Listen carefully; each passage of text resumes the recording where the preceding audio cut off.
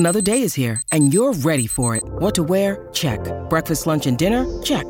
Planning for what's next and how to save for it? That's where Bank of America can help. For your financial to-dos, Bank of America has experts ready to help get you closer to your goals. Get started at one of our local financial centers or 24/7 in our mobile banking app. Find a location near you at bankofamerica.com/talktous. What would you like the power to do? Mobile banking requires downloading the app and is only available for select devices. Message and data rates may apply. Bank of America N.A., member FDIC. At Evernorth Health Services, we believe costs shouldn't get in the way of life-changing care, and we're doing everything in our power to make it possible. Behavioral health solutions that also keep your projections at their best? It's possible. Pharmacy benefits that benefit your bottom line? It's possible. Complex specialty care that cares about your ROI? It's possible. Because we're already doing it. All while saving businesses billions. That's Wonder made possible. Learn more at evernorth.com/wonder. Hello, it's Vas here. I wanted to share an episode of the other big podcast series we make, Founding Conversation, a monthly show bringing together past How To Academy guests with the team at Pictet. Founding Conversation explores new ideas for understanding and improving the modern world. Everything from the impact of AI on human creativity to how we manage the transition to clean energy. And our guests include some of the biggest names in the worlds of business, politics, and culture. This episode stars historian David Christian and Pictet's Stephen Barber, who investigate what we can know about the future. You can find Founding Conversation on Apple, Spotify, or wherever you get your podcasts. Enjoy. Even if you don't realize it, you are an expert in the business of predicting the future. When you get behind the wheel of a car, throw or catch a ball, change jobs, or move to a new country, you're making a series of predictions about what will happen next in your life and in the world. But what do we really mean when we talk about the future? Can we genuinely know something about the world in 25, 50, or 100 years? Are all predictions of the future equally likely to be right or wrong? And how can we make our predictions more accurate?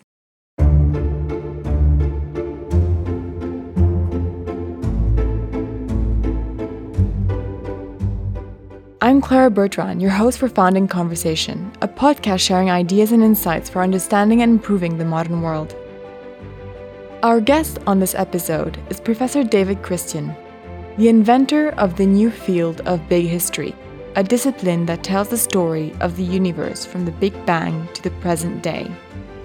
In his new book, Future Stories, he has turned his attention to the rest of time, investigating what we can know about the world to come. He's joined in conversation with the former head of communications for the Pictet Group, Stephen Barber.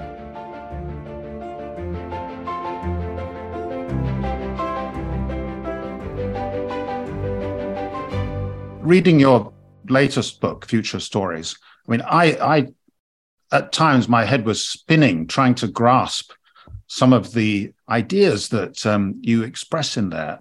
I mean, first of all, the very notion of what is the future, this point between the past and the future, and what is its nature? And even you explore somewhat the nature of time and these two ideas of time being like a flow and time being maybe like a map, time having a direction or time having no direction or being cyclical. Tell me something about how you see the present and that division between past and future.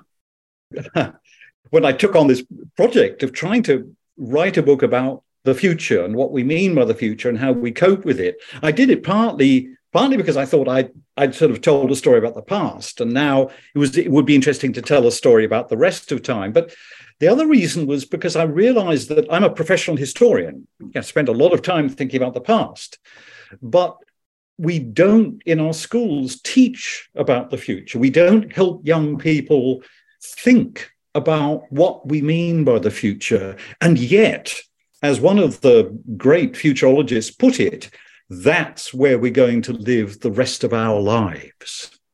So having some grip on ideas about the future, even if those ideas are kind of messy and complicated and contradictory, I thought would be helpful. So I tried to put together ideas about the future in a sort of handbook. And I had to begin, of course, by asking what we mean by the future. And I eventually realized that modern science is pretty deeply committed, not all scientists, but is pretty deeply committed to the idea that the future really is open to a certain extent. You know, there are powerful general rules, but the details of the future, and details which may really matter to you and me, are actually open. And I think it's quantum physics that first forced many scientists to think of the future of reality itself as unpredictable, as probabilistic, as having this sort of random element. If that's true, then choices are real, morality is real, and thinking about the future is worth doing. And by the way, there's one argument that I don't know whether it would stand up at a conference of philosophers of time, but it seems to me a very powerful argument for thinking that the future really is open, is that biology, natural selection, seems to have equipped every living organism with methods of coping with uncertain futures. Now, if the future was already locked up, tied up, that wouldn't make any sense at all. So I think the fact that we have ways of dealing with uncertain futures is perhaps one of the best proofs that the future really is, to some extent, open. We really do have choices. We really do have to make choices about the future and decide which future we're most likely to meet. It would be pretty depressing if we were to, I mean, the idea of, if you like, the strong form of determinism in which everything in the universe, the interactions and the causations between atoms and so on, just determines everything that happens, and that our brains are just following a mechanical path in the same way. That would be very depressing, because it would mean that we couldn't influence what we see is happening. As you say, that maybe the evolution of quantum physics has really put to bed that theory. I think from the time of Newton, really, until the late 19th century, most scientists were inclined to think that the universe really was deterministic. That the feeling that the universe is open was a sort of illusion, because we could never hope to have enough information to really predict the future, but actually it was predetermined. So that was a real sea change in scientific thinking. And I agree, it depresses me, the thought that everything is locked up. And I think it creates a sort of, this is putting it romantically, but it creates a sort of beauty about lives, and it gives them a significance that they would not have otherwise, I think. So it's a very, very important distinction between the idea of a deterministic and a non-deterministic universe. And if we live in a non-deterministic universe, then we have to start thinking, okay, how do I deal with the future? And that's where we can begin to sort of form or tease out some of the rules that we use instinctively in our daily life to deal with the future, and all living organisms use as well. In a sense, what I was trying to do was tease out the basic rules about preparing for the future. And there are basic rules that not just humans, but all animals, indeed bacteria. As you know, there's a whole chapter about how E. coli prepare for the future. What are the rules of thinking about the future? And I think actually they're very simple indeed. I mean, the first one is, if we accept the indeterminacy of modern science, then we really have no evidence about the future itself. There's no evidence coming from the future. The historian Collingwood said, we shouldn't bother thinking about the future because we have no documents from the future. And he was absolutely right. So we have no evidence from the future. But what we do have is the knowledge that in the past, in some domains of reality, there were regularities. So this business of distinguishing between different domains of reality, those in which there are regular processes that we can plausibly project into the future. So, for example, the sun rises every morning. I'm willing to put a lot of money on the fact that it will rise tomorrow. So there are things we can predict, not because we have documents from the future, but because we are so certain that in the past, this has always happened. these things have always happened. There are other domains in which you can't predict, or at least you can't predict so easily. So we have to think of reality as moving from domains in which prediction is fairly easy to domains in which it's fiendishly difficult and probably impossible. And people like diviners, our anxieties about the future mean we're always trying to push a bit further. We're always trying to find more certainty about the future in domains where it's not certain. And strangely, one of those domains is if humans are taking decisions. If you have 1 million humans taking decisions, we can predict. Demographers can predict with quite a lot of confidence about the future population of the world in 20, 30 years. What they won't ever try to do is predict whether couple A and B are going to have, how many children they're going to have. So that means that politics, paradoxically, is an area that's really tough to predict in. Economics is another area. So on an issue like climate change, for example, it means climate scientists can tell us that if we keep pumping carbon dioxide into the atmosphere, we can project with quite a lot of confidence what the global temperatures will be in the year 2000.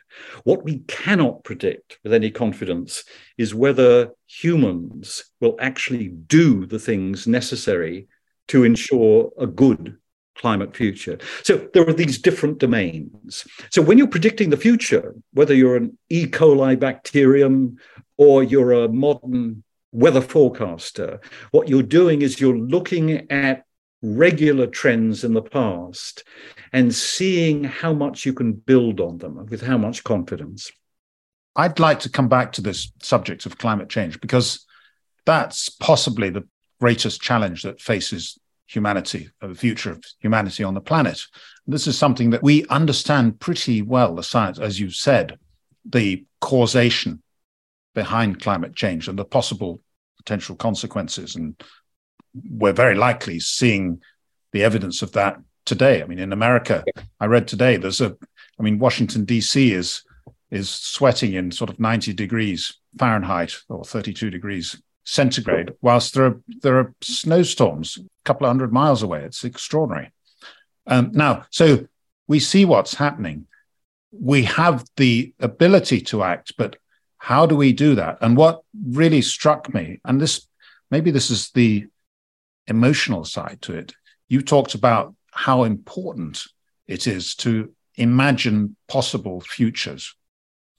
And to imagine possible, and I was very struck by this quote from H.G. Wells, talking about the First World War, who said, "To fight, you must imagine the future you are fighting for." So could you say something about that and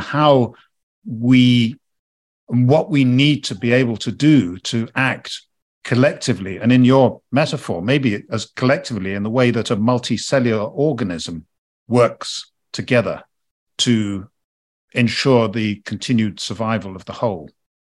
If we think of these two domains of reality, one is a world in which there are very complex but essentially mechanical processes going on. And that's what is studied by climate scientists.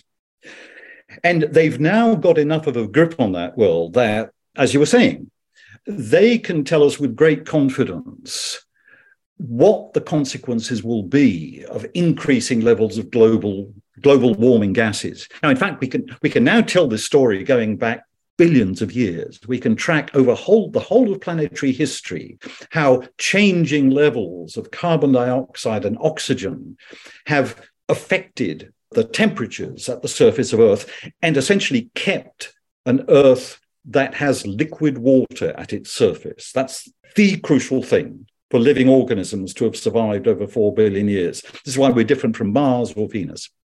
So they know that. Then there's the other domain. There's the domain of politics. And I think this is why historians are so skeptical about thinking about the future, because in the domain of politics, where you're dealing with people, situations where people make decisions, prediction is so much harder. So that's why predicting what we will do about the future is extremely difficult. But we do know certain things. I came out of this book more of an optimist than when I went in. There are, if you look at trends in the past that might provide guidance to the future, and if you habitually think on very large scales, as I do, then you need to look at very deep trends that go across the whole of human history, for example. One of those is technological creativity. Fantastic technological creativity, for better and worse. I mean, we created nuclear weapons, but this incredible, quite exceptional ingenuity of our species explains why we now dominate the planet. But it's a hopeful sign, because it means that a sort of technological optimism has a rational basis in past trends. The past trend over the whole of human history is that humans keep spinning new ideas about how to manage their environments. So if we discover we have a new problem now about climate change, we should expect solutions to turn up. And the other issue is collaboration, which you mentioned. We are, despite the many battles and conflicts that are going on in the world, and the conflicts over identities, over cultures, over religions, despite that, we're a profoundly collaborative species. And again, that is a deep trend in human history. It goes back to the beginning of human history. And now the networks are global. They used to be local. They're now global. So we are talking from one side of the planet to the other in real time, as if we lived in a medieval village. That's an absolutely astonishing thing. So the tools for collaboration on a global scale now exist. And I think the crucial thing probably is finding the ways of thinking that will help motivate people to see themselves as part of a global network, not as members of, well, I mean, they will always carry on seeing themselves as members of nations or particular religions and so on, but can people learn to see themselves also as citizens of humanity? Because we're now a global species, and we cannot solve issues like global warming or the threat of nuclear war nation by nation. It's a project that will require collaboration at a global scale. So this is not utopian. It's an educational project to help people see themselves as members of a global species.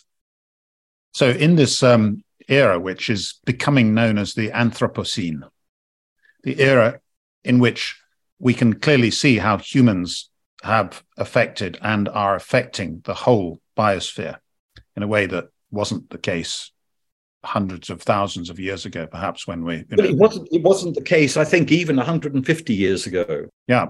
So we are affecting the planet visibly, clearly, but we are also now able to influence it for the good as well as the bad. And we must do that. We can't escape from that responsibility. Absolutely. We cannot escape from it for the simple reason that we are already managing a planet, for better or worse. It's not a choice we face any longer. What we do or don't do in the next 20 or 30 years will shape the future of planet Earth and millions of other species for thousands of years, perhaps for millions of years. Let me suggest an analogy, but sometimes in a business context, if you look at theories of managing or introducing change in a business, what's conventionally said is that, first of all, people have to understand why change is necessary. Well, first of all, they have to recognize there's a problem. Then they have to understand why the change is necessary and need to understand how to do it. And then often business leaders forget the third stage, which is the emotional conviction that people need to have. So the final stage, where each of those people involved needs to be able to say to themselves, and I want to do it.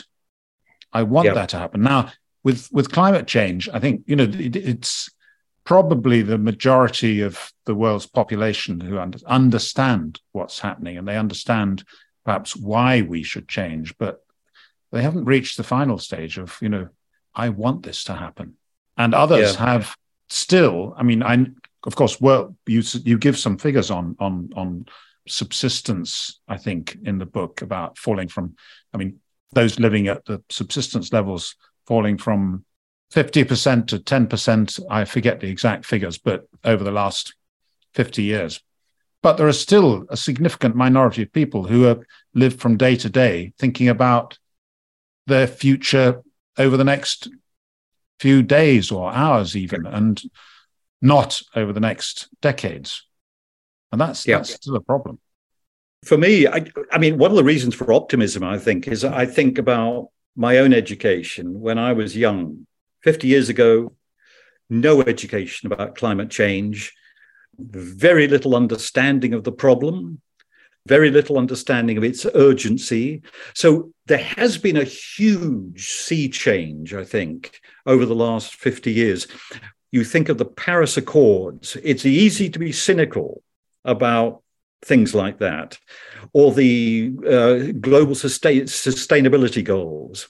But for every nation of the United Nations to commit to limiting greenhouse warming to 1.5 degrees, to commit to the global sustainability goals, is absolutely astonishing compared with where we were 50 years ago.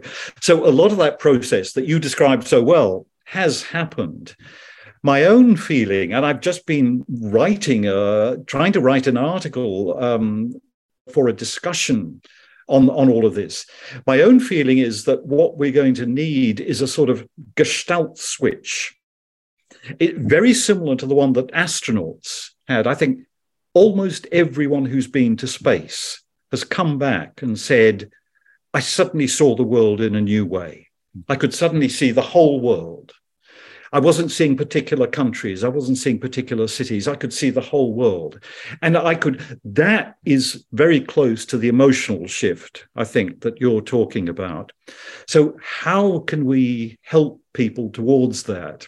I think we're sort of on our way, but there's an educational project here. And that's why I think something like Big History could be so important, because it helps you. Most of the ways we educate, most of the ways we think involve looking at different parts of the world through different lenses.